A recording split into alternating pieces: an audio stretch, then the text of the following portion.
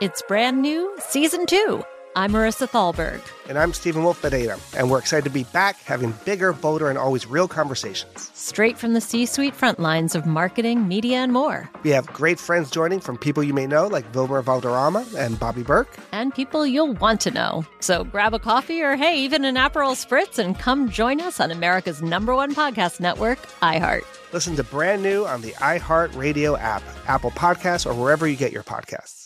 Something that makes me crazy is when people say, well, I had this career before, but it was a waste. And that's where the perspective shift comes, that it's not a waste, that everything you've done has built you to where you are now.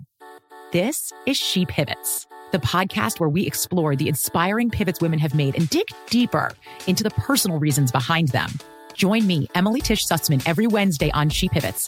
Listen to She Pivots on the iHeartRadio app, Apple Podcasts, or wherever you get your podcasts. The Big Take from Bloomberg News brings you what's shaping the world's economies with the smartest and best-informed business reporters around the world. We cover the stories behind what's moving money and markets, and help you understand what's happening, what it means, and why it matters every afternoon. I'm Sarah Holder. I'm Saleha Mohsin. And I'm David Gura. Listen to The Big Take on the iHeartRadio app, Apple Podcasts, or wherever you get your podcasts. I am the ferryman. In the shadows of the afterlife, the ferryman of souls guides America's most influential spirits to their eternal rest. Where are you taking me? Are you death? This road is not on any map. How much for a ticket?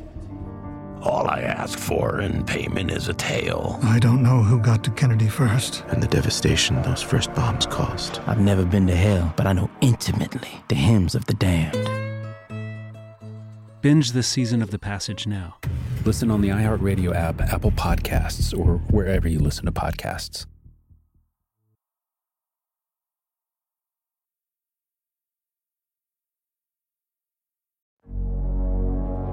You can have tons of money and still be miserable, right? So like, that was what I was going through at the time, this like kind of like reckoning, this understanding of like, no amount of money is going to make me happy if I'm doing things I don't love. I'm not contributing the way I think I should be. And you can't run away from that. You know, like once you know it, you know it. And I knew it. So I was like, I need to go do something else.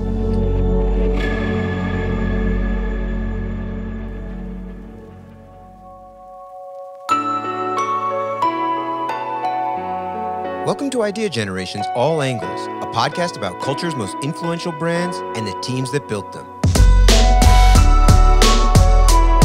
If you're an entrepreneur, creative, or anyone interested in harnessing the power of collaboration, join me, Noah Callahan-Bever, each week as we dissect the most dynamic companies in culture. Because the only way to truly understand success is to look at it from all angles. Idea Generation's All Angles is a Will Packer Media podcast.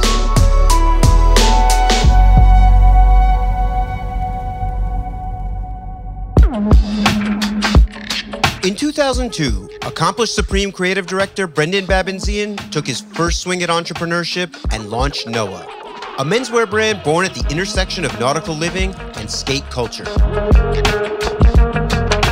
However, despite critical acclaim and downtown cool, the brand barely made it a few seasons before Brendan was forced to put Noah on the back burner and resume his role at Supreme. But after a decade in the house that James Jebbia built, in which he helped take Supreme from a local skate shop in Soho to a global brand, Brendan decided it was time to revisit Noah. And with the help of his then new wife, Estelle Bailey Babenzian, he relaunched the brand in 2015 to industry fanfare. In the 8 years since, Noah has grown slowly and steadily while maintaining the core philosophical commitments that animate Brendan and Estelle. Noah is a beacon of hope in menswear and fashion, exalting virtuous values like sustainability, quality over quantity, and forward-leaning but timeless designs. On this week's episode of All Angles, we talk to founders Brendan and Estelle, as well as brand energy director Johnny Knapp, to hear the full story of Noah and find out how the little shop on the corner of Mulberry Street in Lower Manhattan became an industry thought leader and a global brand. But before any of that happened, years before collaborations with Puma or Adidas, or being tapped as the creative director of J. Crew Men's, Brendan was just a teenager in East Islip, Long Island, looking for his first job. My first job was at a shop. Surf shop, skate shop. Back then, most shops were like surf skate. This is Brendan Babenzian, founder of Noah. For the most part, that job is a couple years, 4 years max, right? It's like high school or whatever. But I was fortunate enough to start when I was 13. So I went from 13 all the way to like 21. So when I first started working there, the shop wasn't even a full-blown shop yet. This is in my hometown. It was called Cards and Stuff. And it was like greeting cards and birthday cards and magazines and cigarettes and like all this stuff. And several years before I started there, some of the really older guys who were kids at the time were like, hey man, you should sell skateboards or whatever. So he brought in a few skateboards, and then that aisle in the shop grew. And then there was like boogie boards, and stickers started popping up behind the counter and this and that. And like over time, it really got taken over and became more of a surf skate shop. And then we moved. And the move is really what put the shop on the map, because we moved into like a freestanding house that had been there forever on a street called Carlton Avenue. The house was a former funeral parlor. So it was like old and a little bit creepy and had like multiple rooms and stuff, but like we converted it and turned it into a shop. I think at 13 you don't have expertise in anything, but like I was a pretty good skateboarder, and like I knew kids and I was into cool stuff. So I got the job and then started just as like behind the counter kid. My primary responsibility when I first started, fold the t-shirts, fold the sweatshirts, put the skateboards together when people came in to buy gear, that was it. And then within a year or two, I started going to the trade shows with Rick, that was my boss, and started like participating in the buys. And by 15, I was like buying. By 15, it was like, hey, go take that appointment with, name them, Billabong, Quicksilver, this one, that one, go do the buy, right? Plus finding new stuff, right? Because at this time, surf and skate, they're pretty much what you think of as surf and skate. But there was this whole other thing happening, right? Like we were into other stuff, right? Like we listened to hip hop, not just like punk and new wave. We listened to other things, and coming out of New York, we were seeing other things, like from a clothing perspective and mixing it all up. So we were like, what are those things that you can pull in to this world? And, to be fair, most of that stuff came through the skateboarding lens, not the surfing lens. Surfing was surfing for the most part. Quicksilver, Billabong, there was companies like Instinct, there was a ton, right? So that was kind of its own thing, but like skateboarding, you could bring in other things and it would work for your skateboard customer, right? Like you could bring in brands that had very little to do with skateboarding specifically, but tangentially were really interesting, right? So like I was really into like music and dance and whatever. So there was all these weird little brands. We sold a brand called Label Whore. We sold a brand called Swank.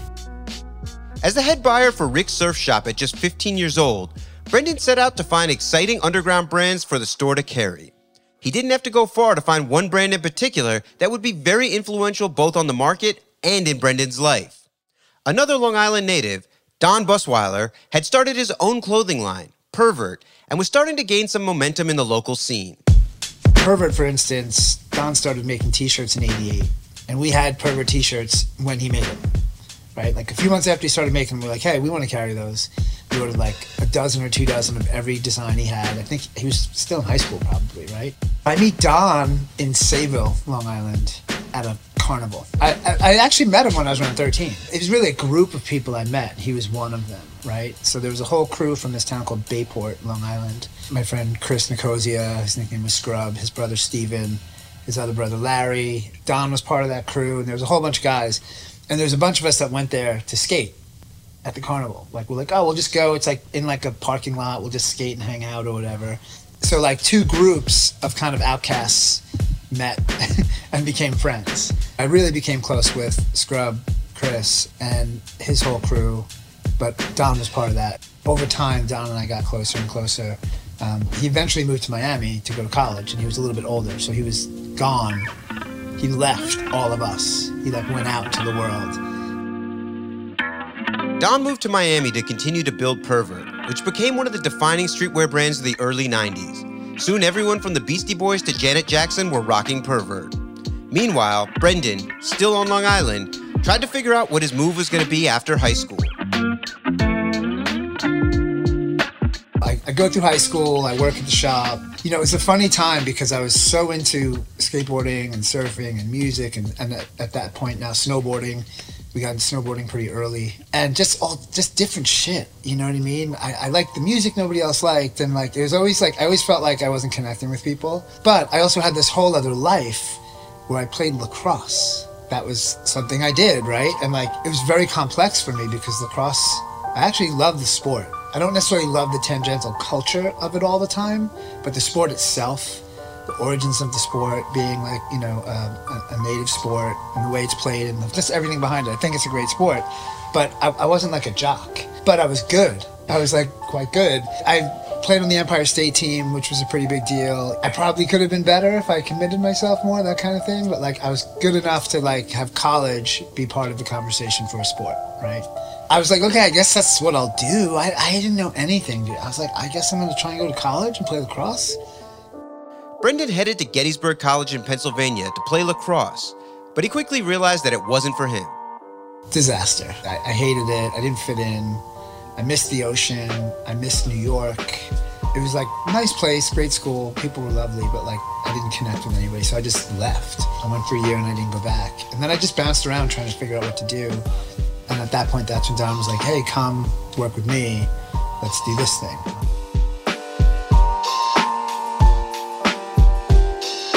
Don's brand Pervert was blowing up and he needed some help. So he reached out to Brendan to see if he'd be interested in joining him in Miami to continue to build Pervert. He got to a point where he needed help and he needed people he trusted and knew the history and he knew kind of like thought like him and everything. So eventually I went to work with him after the shop. Helping Don build Pervert in Miami sounded amazing to Brendan, but he'd have to make a short detour first. I moved to Ohio first. His partner was based in Ohio. He was partners with a guy named Jimmy George, whose family owned a shop and the Midwest skateboard distribution company. So the warehouse for Pervert was based in Dayton, Ohio, because that's where this guy was from.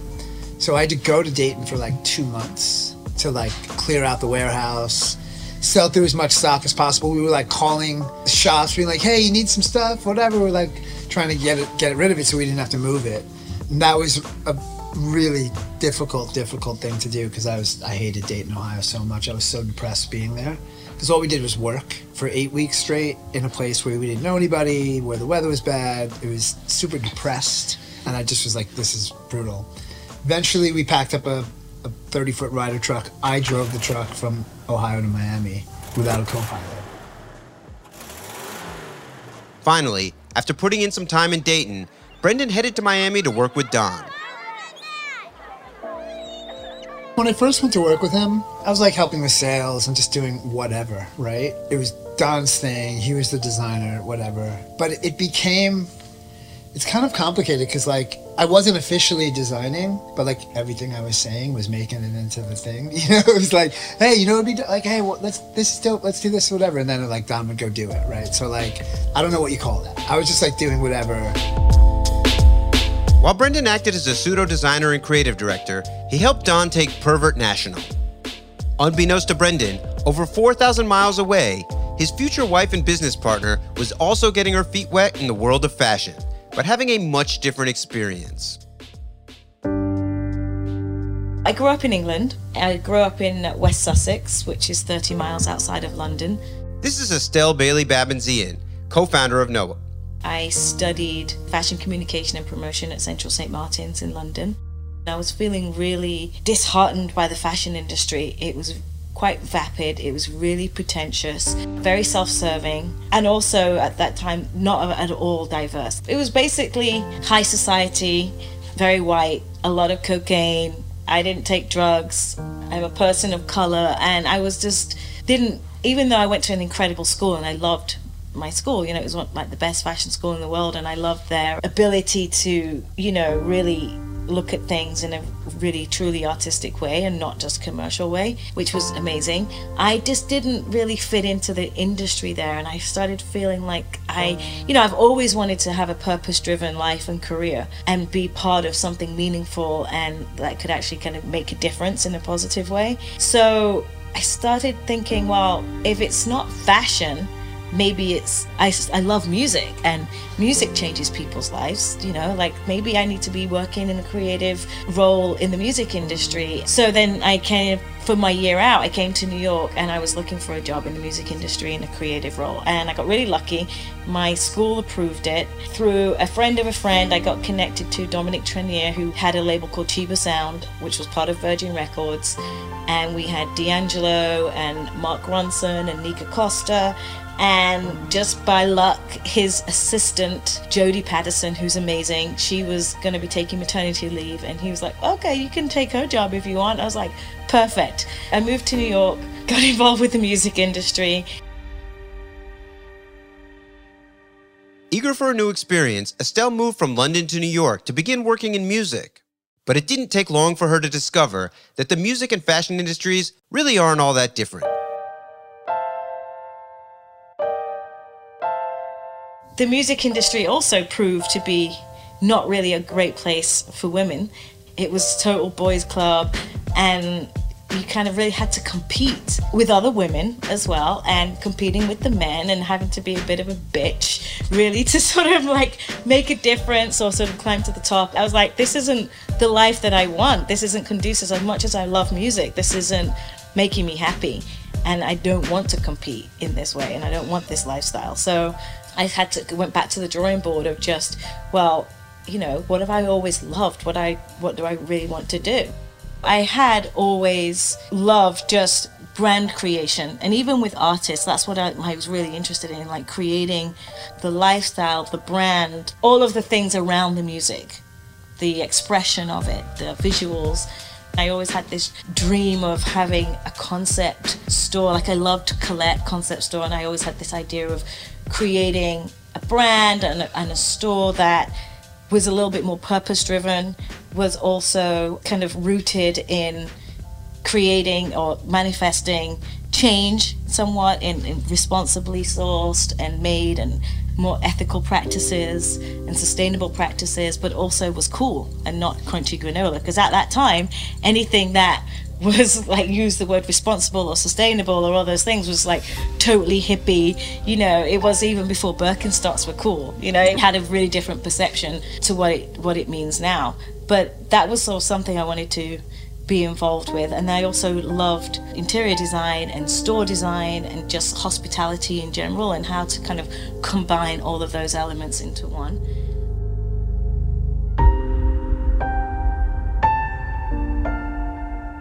Estelle's desire to world build led her to directing photo shoots and helping brands with visual merchandising. You know, I was producing photo shoots, art directing photo shoots. I started working back in fashion and interior design, and I was doing like store design with Donna Karan and Victoria's Secret and visual merchandising on a freelance basis for different brands. I did have a network already from just my music industry days, and then also just, you know, producing photo shoots and just having relationships with people that knew my work, that knew my creative ability, that I could help them with whether it's a logo design or a photo shoot.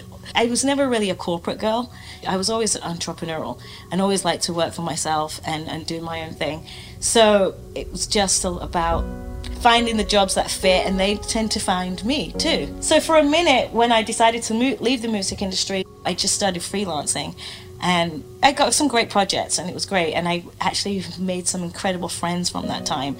Staying up late, you know, doing visual merchandising in stores, like doing all-nighters, and it was a crazy time. It was good. It was good money, and made some incredible relationships from that time. If you love sports and true crime, then there's a new podcast from executive producer Dan Patrick and hosted by me, Jay Harris, that you won't want to miss. Playing Dirty: Sports Scandals. Each week, I'm squeezing the juiciest details from some of the biggest sports scandals ever. I'm talking Marcus Dixon, Olympic gymnastics, Cain Velasquez, salacious Super Bowl-level scandals. Join me on the dark side of sports by listening to Playing Dirty: Sports Scandals on the iHeartRadio app, Apple Podcasts, or wherever you get your podcasts.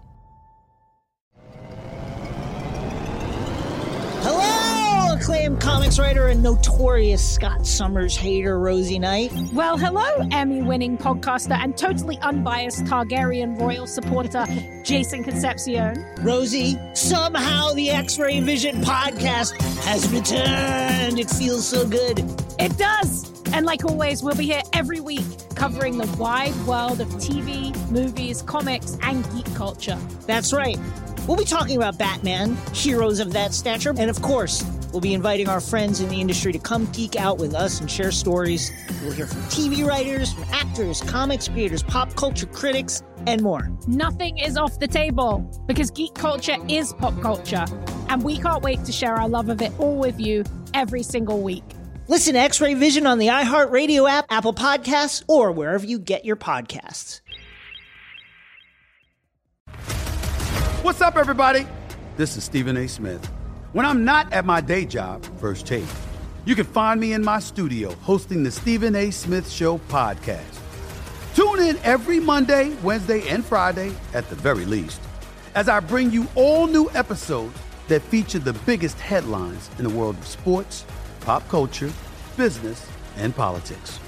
You'll hear my unfiltered opinions on those nauseating Cowboy fans, the chaos in Washington, D.C., and trending topics on social media, as well as my straight shooter interviews with top celebrities and game changers. And I occasionally give out love advice. Yes, it's true. If you want to know my true feelings about something, I'll give it to you straight. So, listen to the Stephen A. Smith Show podcast on the iHeartRadio app, Apple Podcasts, or wherever you get your podcast.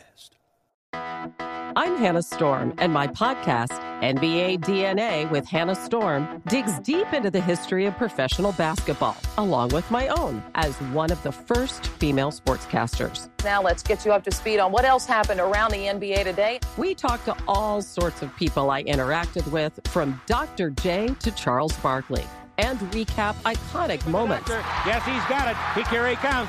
Ray rocked the baby to sleep and slam dunk. As well as some of the wild stories behind the scenes. We were like, what? What are we in for? The scoreboard crashes before we even tip a game off. Today, the NBA is a global sports and entertainment giant. Players are multimillionaires and cultural icons. Iguodala to Curry, back to Iguodala, up for the layup. Oh, blocked by James. LeBron James. And these stories are about how we got here, both on and off the court. And what's next? Listen to NBA DNA with Hannah Storm on the iHeartRadio app, Apple Podcasts, or wherever you get your podcasts.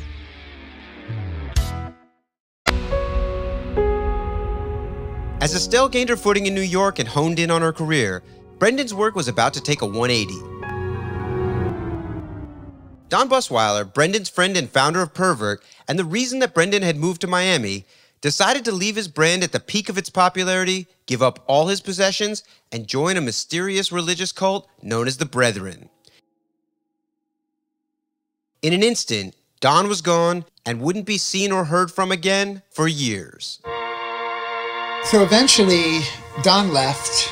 That's a story, right? I mean, I don't know if I can even start that story because that's, we'll try and abbreviate it and say, like, Don basically decided one day he was going to leave with these dudes and live like Jesus. Gives away all his possessions, signs his clothing brand over to his one partner, his other business, which was a retail store in Miami called Animal Farm, to his other partner, and 6 weeks later or so, he's gone.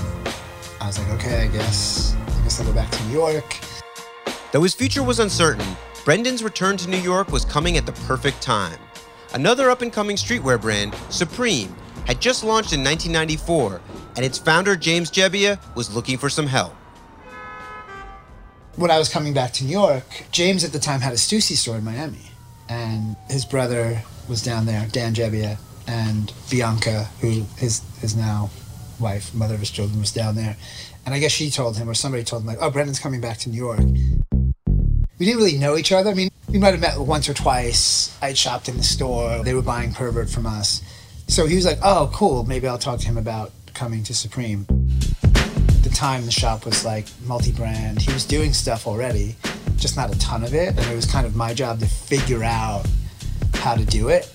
find resources to like make stuff, use his existing resources to get stuff made, just like literally help build it from like the very little bit he had done thus far. It was multi-brand, but also he had like Supreme t-shirts, he had hats, he had some sweatshirts, he'd have like a jacket or two, like he had stuff.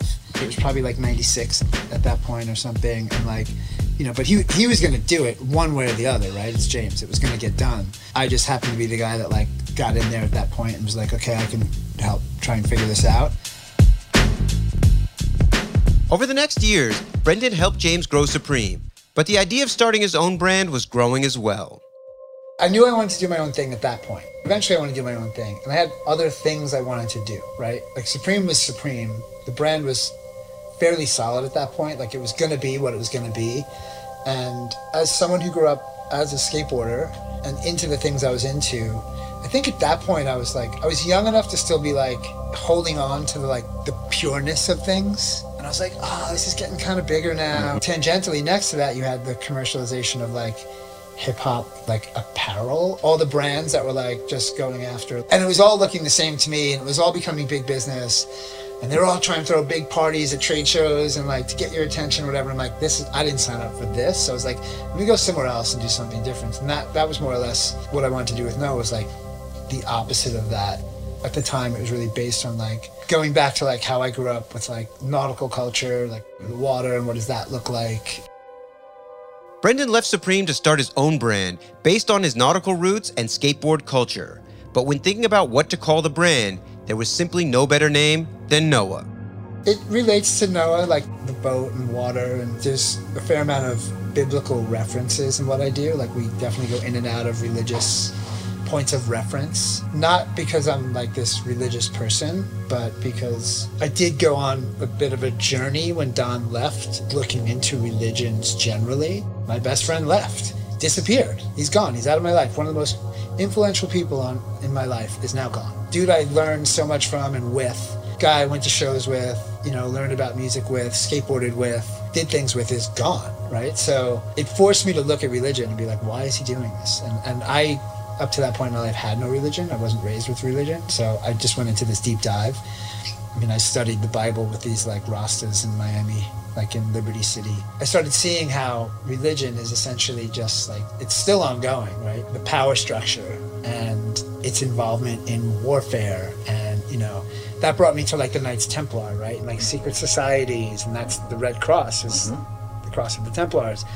And what I discovered was, it's funny because I was always thinking like secret societies, they want to take over the world, they're in cahoots with the devil and da-da-da-da-da, right? It's like, that's actually not accurate. That's church propaganda, because secret societies back then were secret because these people were sharing ideas that would get them killed. The church would be like, that's heretical.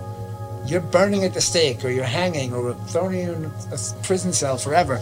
So like, that's why they were secret. They were actually the enlightened people, right? Like shepherding in new ideas. But that's where Noah came from, and the cross. And I also discovered the Knights Templar had like the largest naval fleet in the world.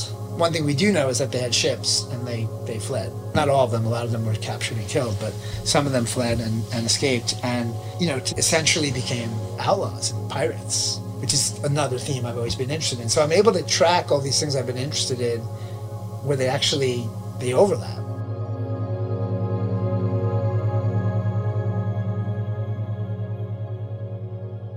After years of helping other designers build their brands, Brendan finally had a label of his own. But the challenges that come with running your own small business were not few, and Brendan was not yet equipped to keep up. He failed the first time around, not because it wasn't critically acclaimed or that people didn't want it, but just the business structure that you need to have and support that. He just didn't really have the bandwidth, or he wasn't ready for that at that time. Like, he was getting all kind of crazy orders and couldn't keep up with the orders, and then, you know, not delivering on time, and it just all became a little bit much. And so he shut it down, put it on hold, but in his head he was like, I will do it again one day. After just a couple of years, Brendan decided to shutter Noah and to return to Supreme. But his second stint at Supreme would be much different than the first. Working with other like-minded creatives, Brendan was reinvigorated, and over the next decade, Supreme would become a well-oiled machine and make claim as the most popular streetwear brand in the world.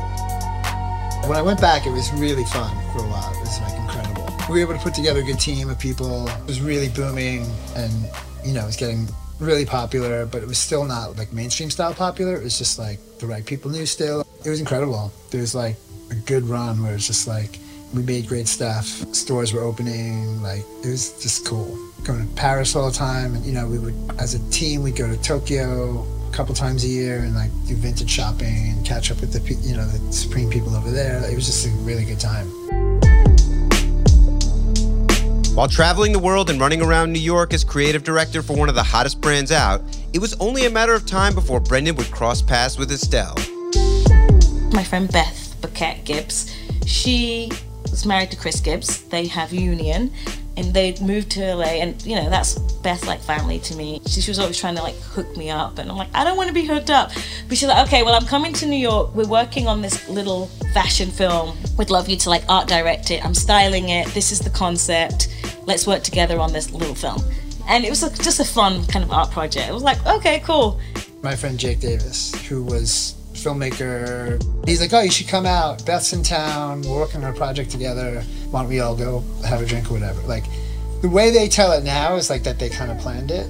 I don't know if that's accurate or not, but like that's the way they tell it. So me, Beth, and Jake were all chatting, and then Beth and Jake were like, oh, we should introduce Estelle to Brendan. And at the time, Brendan was the creative director at Supreme. I was like, sure, meet him, sure, it should be fun. I was like, but I'm not interested. Please don't try to hook me up. That's not my style. Like, I just wasn't into the idea of being hooked up. But then we did all meet friendly in a way, all of us together. And Brendan and I just, I don't know, we just kind of locked eyes for that moment. And I think in that exact moment, I was like, oh, I knew, but I put the idea to the very, very back of my mind because in my mind, that he wasn't my type. Yeah, we went to Peasant, just like next to Lovely Day. They had a wine bar downstairs. It was really cool. And it was like a cold, snowy night. It was just like tiny little room, just hanging out. It was fun. It was really cool. I just didn't like this idea of being hooked up, period. And then, yeah, I just put that to the back of my mind. But I was like, but you're going to be my best friend. I want to know you. I want to hang out with you. And then we started hanging out and we became like super, super close. Like I wanted to be with him every single day. But like, this isn't a date. We're not dating. We're just good friends. And then eventually he was like, look, either we're going to start dating or I'm going to start dating somebody else. So I was like, okay, date somebody else. And then he dated somebody else. I was like, ooh, don't like that. What you doing? That doesn't work out. And then, you know, a month later, I'm like completely in love and I'd gotten over myself and these silly ideas of what I thought I wanted to be with. Because I guess we just kind of knew. Our dreams were aligned. We were interested in the same things. We had the same principles. At that time, he was, you know, working his ass off at Supreme, but still like very humbly. And the designs and stuff of Supreme are really reflective of Brendan's life growing up. Brendan and Estelle were in love. But a decade into his second stint at Supreme, Brendan was falling out of love with the brand and felt his time at Supreme was coming to an end.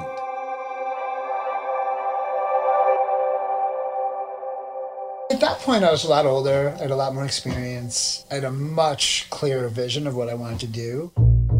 The world had changed dramatically, right? Now we have the internet and websites and social media, and also, quite frankly, what I viewed as a need for someone to emerge out of the space that I had been living in, which I don't even know how to define it anymore. Like, is it streetwear? Is it skateboarding? Like, what is it? But I just felt like somebody needs to like be, I don't want to say better because that implies that like we think we're better than others, like, but like a better, more responsible business structure, but still speaking to like fun and interesting things. But a big part of that was the product. I just wanted to make really great product. It's not that we weren't making great product at Supreme. It's just a different type of product, right? It's great for a certain audience and a certain thing. I mean, it still is cool, but it was really at that moment when the hype was serious, which was also a little concerning because it was like shopping became the sport. You know, it wasn't about what you do in the stuff. It wasn't about like street culture. It was about like flexing and having stuff just for the sake of having it, and people seriously lining up. And I guess Brendan was a little disheartened by some of that, and also we just started having mixed feelings about like putting guns on shirts and stuff, you know, like there was all these mass shootings happening, and us starting thinking about how things are made and where things are made, and what do we want our legacy to be, and what do we want to support, and what that means. I wanted to use better materials. I just wanted to do it differently. I didn't want to make clothes in Asia anymore. That was a problem for me. So Noah gave me the opportunity to use the best materials I could see in the world. You know, Italian mills, English mills. We just use the best stuff, basically. And for me, a garment is the cloth. You can buy a cheap garment that's got cheap cloth, and a year from now it's going to be like a dish rag or whatever, you know, like I want things that last a really long time, and I think that's how everybody should function. If we're going to like stop the kind of like overproduction and overuse and destruction of resources, basically, we need to like pull it back. I'm not an extremist. I'm not like, yo, let's live in caves. That's not my style at all, but I do think that we overdo it. For me, it's like, keep it longer, you know? And in capitalism, that's controversial, right? Because it's like, capitalism is like, no, man, like, go, make as much money as you can. Like, why would you leave any money on the table? Like, you're supposed to like build.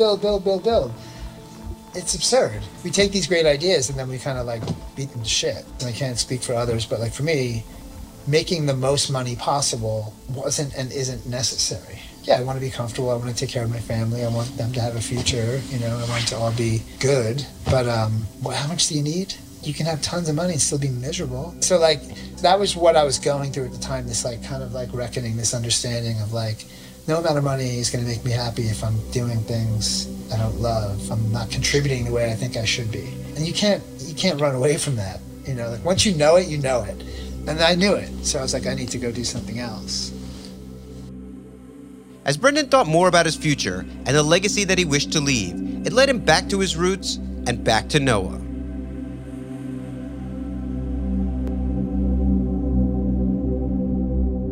He was like, I will do it again one day. And I think just me coming along and was like, yes, now is the time. Like we need to do this and let's start doing it now. And it didn't happen right away. We were working on it for a couple of years before, like several years actually. Like we launched it at the same time as like when, after we were married, we had our baby, Sailor, and that's 7.5 years ago.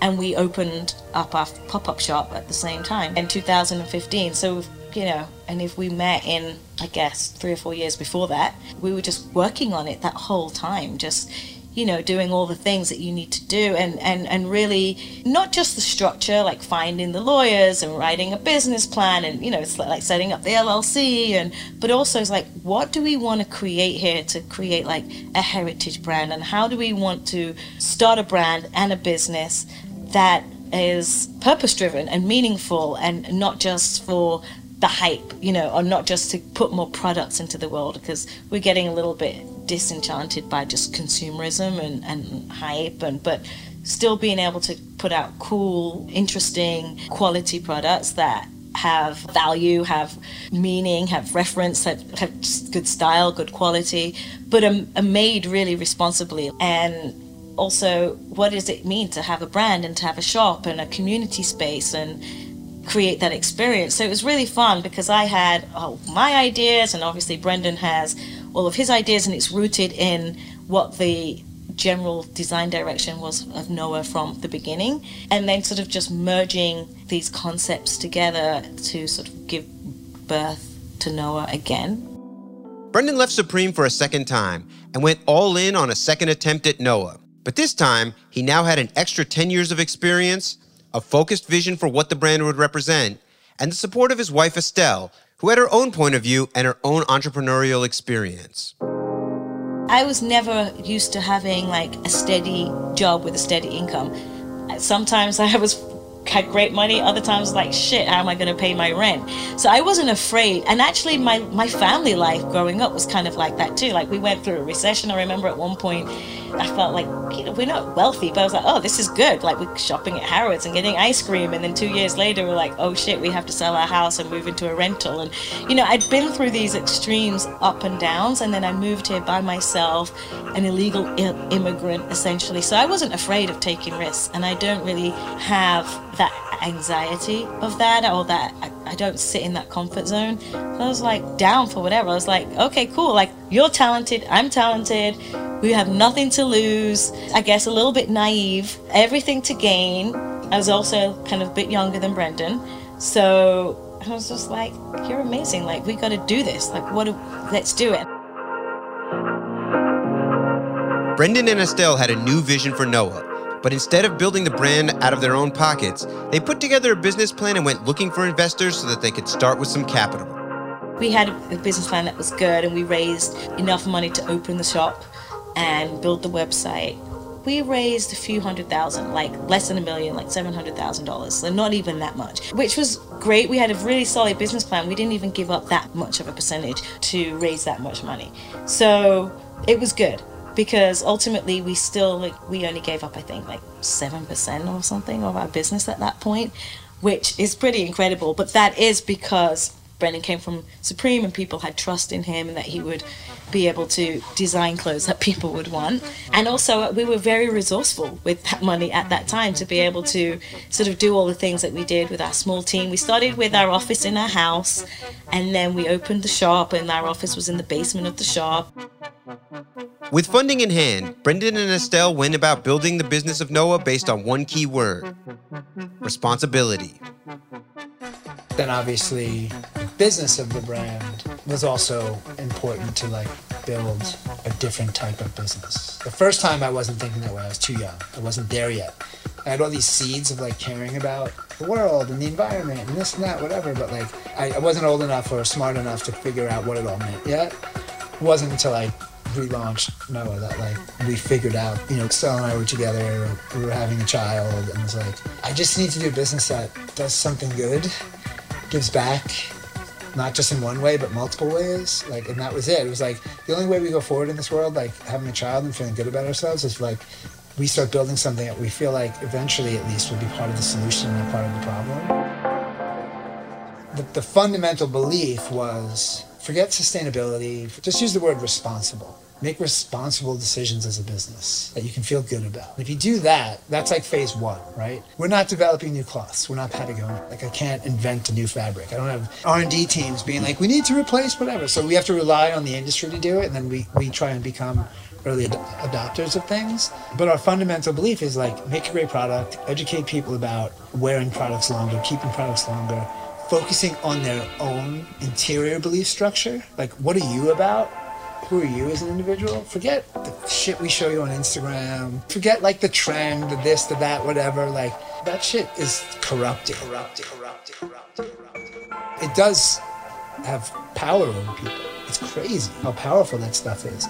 But we were like, we'll just make great shit and encourage people to look at it from their own lens and use it how they want to use it. It just goes back to being a kid again and being an individual and being into what you're into organically and letting that be the thing, as opposed to trying to fit in with the thing that's happening. If you love sports and true crime, then there's a new podcast from executive producer Dan Patrick and hosted by me, Jay Harris, that you won't want to miss. Playing Dirty: Sports Scandals. Each week, I'm squeezing the juiciest details from some of the biggest sports scandals ever. I'm talking Marcus Dixon, Olympic gymnastics, Cain Velasquez, salacious Super Bowl-level scandals. Join me on the dark side of sports by listening to Playing Dirty: Sports Scandals on the iHeartRadio app, Apple Podcasts, or wherever you get your podcasts. Hello, acclaimed comics writer and notorious Scott Summers hater, Rosie Knight. Well, hello, Emmy-winning podcaster and totally unbiased Targaryen royal supporter, Jason Concepcion. Rosie, somehow the X-Ray Vision podcast has returned. It feels so good. It does. And like always, we'll be here every week covering the wide world of TV, movies, comics, and geek culture. That's right. We'll be talking about Batman, heroes of that stature, and of course, we'll be inviting our friends in the industry to come geek out with us and share stories. We'll hear from TV writers, from actors, comics creators, pop culture critics, and more. Nothing is off the table, because geek culture is pop culture, and we can't wait to share our love of it all with you every single week. Listen to X-Ray Vision on the iHeartRadio app, Apple Podcasts, or wherever you get your podcasts. What's up, everybody? This is Stephen A. Smith. When I'm not at my day job, First Take, you can find me in my studio hosting the Stephen A. Smith Show podcast.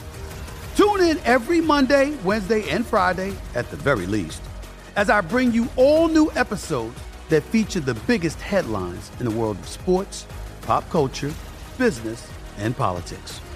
You'll hear my unfiltered opinions on those nauseating Cowboy fans, the chaos in Washington, D.C., and trending topics on social media, as well as my straight shooter interviews with top celebrities and game changers. And I occasionally give out love advice. Yes, it's true. If you want to know my true feelings about something, I'll give it to you straight. So listen to the Stephen A. Smith Show podcast on the iHeartRadio app, Apple Podcasts, or wherever you get your podcast. I'm Hannah Storm, and my podcast, NBA DNA with Hannah Storm, digs deep into the history of professional basketball, along with my own, as one of the first female sportscasters. Now let's get you up to speed on what else happened around the NBA today. We talk to all sorts of people I interacted with, from Dr. J to Charles Barkley, and recap iconic moments. Yes, he's got it. Here he comes. Way rock the baby to sleep and slam dunk. As well as some of the wild stories behind the scenes. We were like, what? What are we in for? The scoreboard crashes before we even tip a game off. Today, the NBA is a global sports and entertainment giant. Players are multimillionaires and cultural icons. Iguodala to Curry, back to Iguodala, up for the layup. Oh, blocked by James. LeBron James. And these stories are about how we got here, both on and off the court. And what's next? Listen to NBA DNA with Hannah Storm on the iHeartRadio app, Apple Podcasts, or wherever you get your podcasts.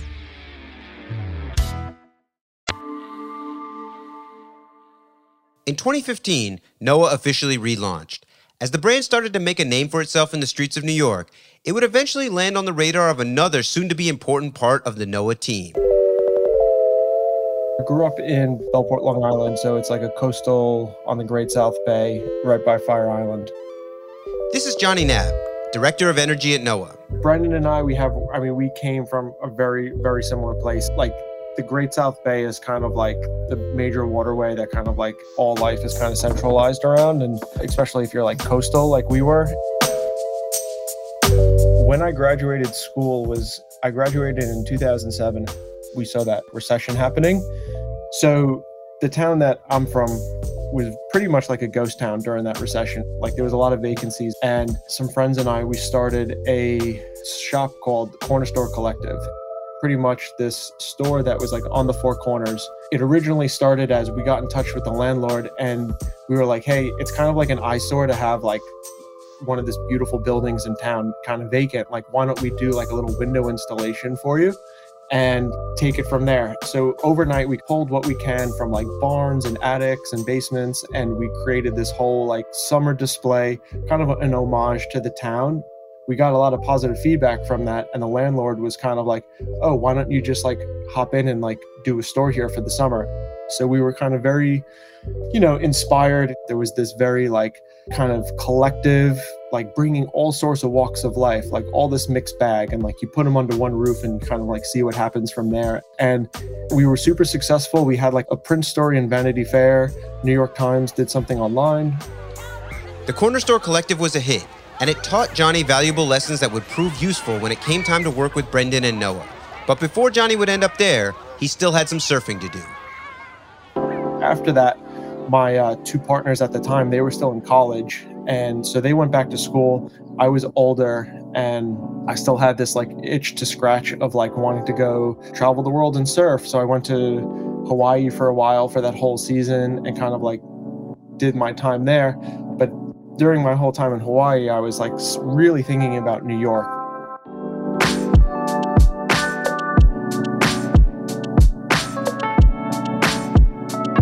When I came back from Hawaii is when I got an apartment in the city. It was just literally like a glorified locker, just to like have your clothes, shower, rest your head, and then get out the next day. Like from sun up to sundown and then some, you were just like out in the city.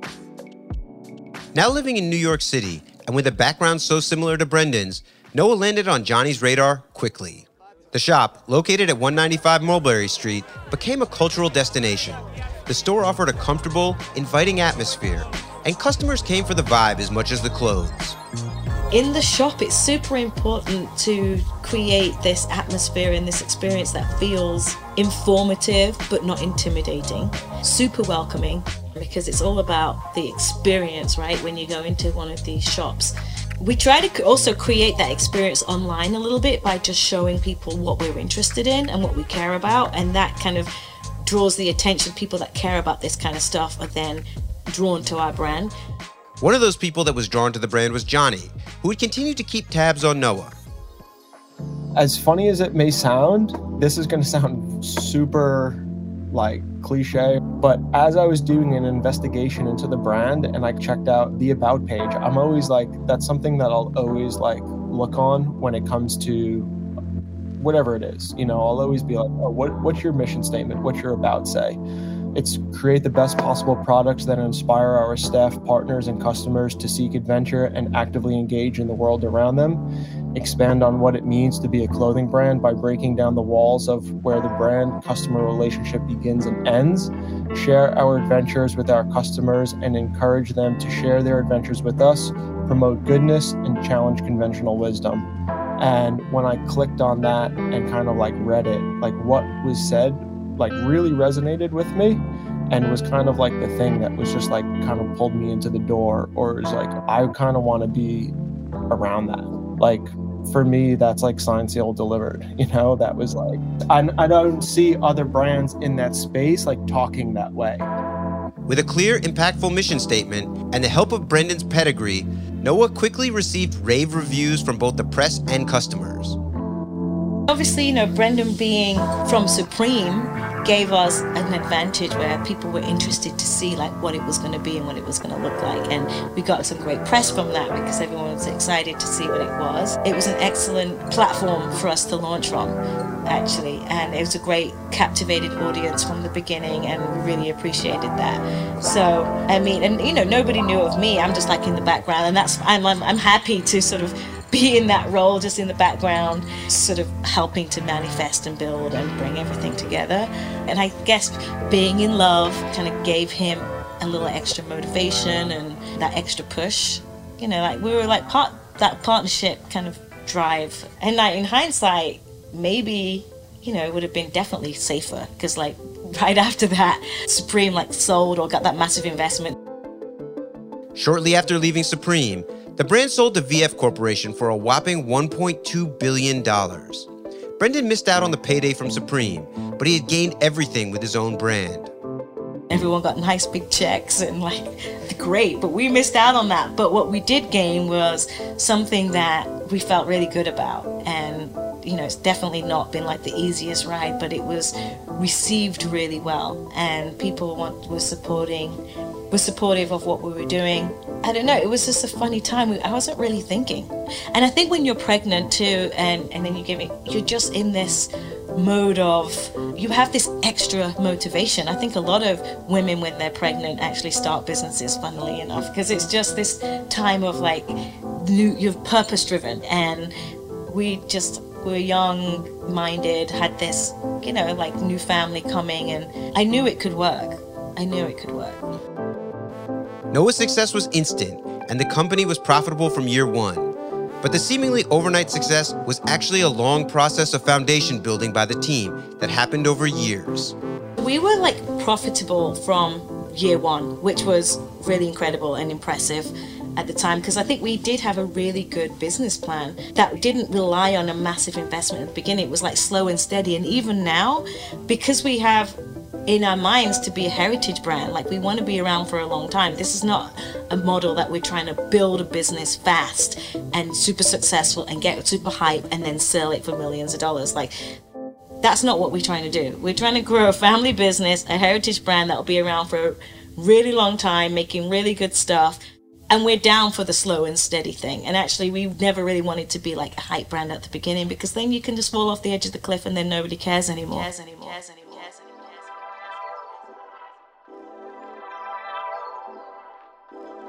In the years since its launch, Noah has established itself as a true staple within the menswear world. And though fashion tends to be led by trends and youth, Brendan is still finding inspiration, creativity, and the will to push Noah forward.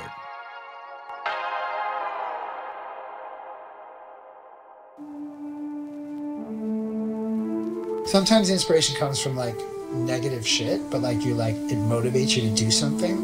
So like skateboarding, surfing, like these things, like those are the expression of something that comes before it. Like you mentioned the word curiosity earlier. That's the thing. You still want to see things, you still want to know things, you're still interested in what's going on out there. And if you can retain that, you do extend your kind of like, not just like your relevance, your creativity, like you can still be a part of things. And what's really interesting is like, historically, there's rules, but they're fake.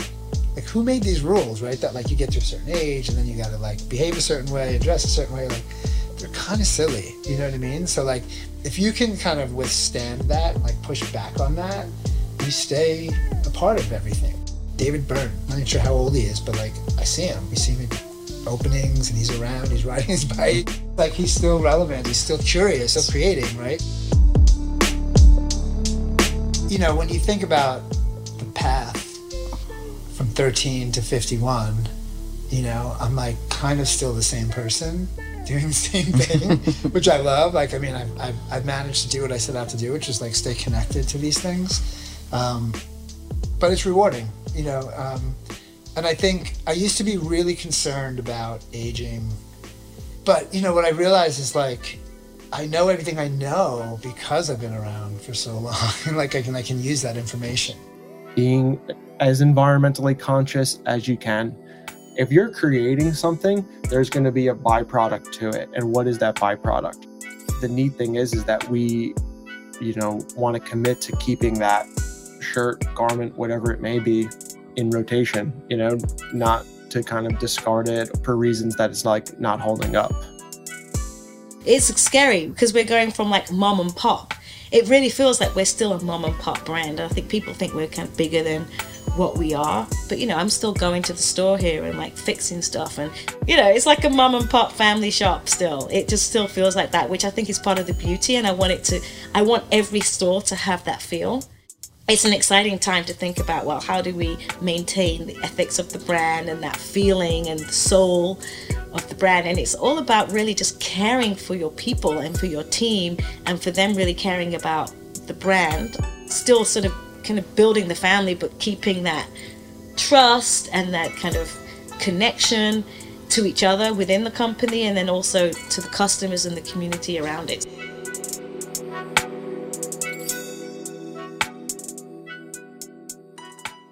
The story of Noah is one of second chances. When Brendan left Supreme the first time, he gave Noah a shot and realized quickly that he was neither ready to lead nor had his personal vision come into focus. Thankfully, he was able to return to Supreme to continue to hone his craft until he felt prepared to revisit Noah. With 10 more years of storytelling and brand building under his belt, Brendan then knew how to weave his interest in surf, skate, and a roots nautical aesthetic into a coherent and comprehensive identity. And just as important, the addition of Estelle imbued Noah's second iteration with an entrepreneurial acumen and a focused philosophy.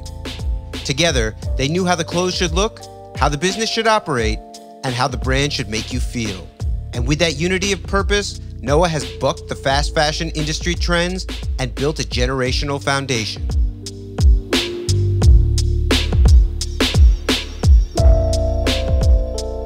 For Idea Generation, I'm Noah Callahan Bever. Thanks for listening to the All Angles podcast, presented by Will Packer Media. If you've enjoyed this episode, please don't hesitate to like, comment, DM, or tell a friend about Idea Generation and the All Angles podcast.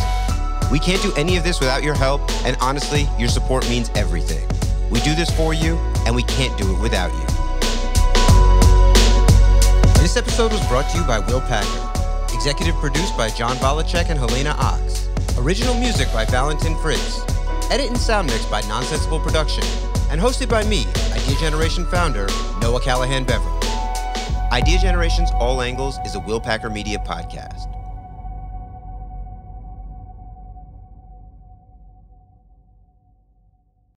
It's brand new, season 2.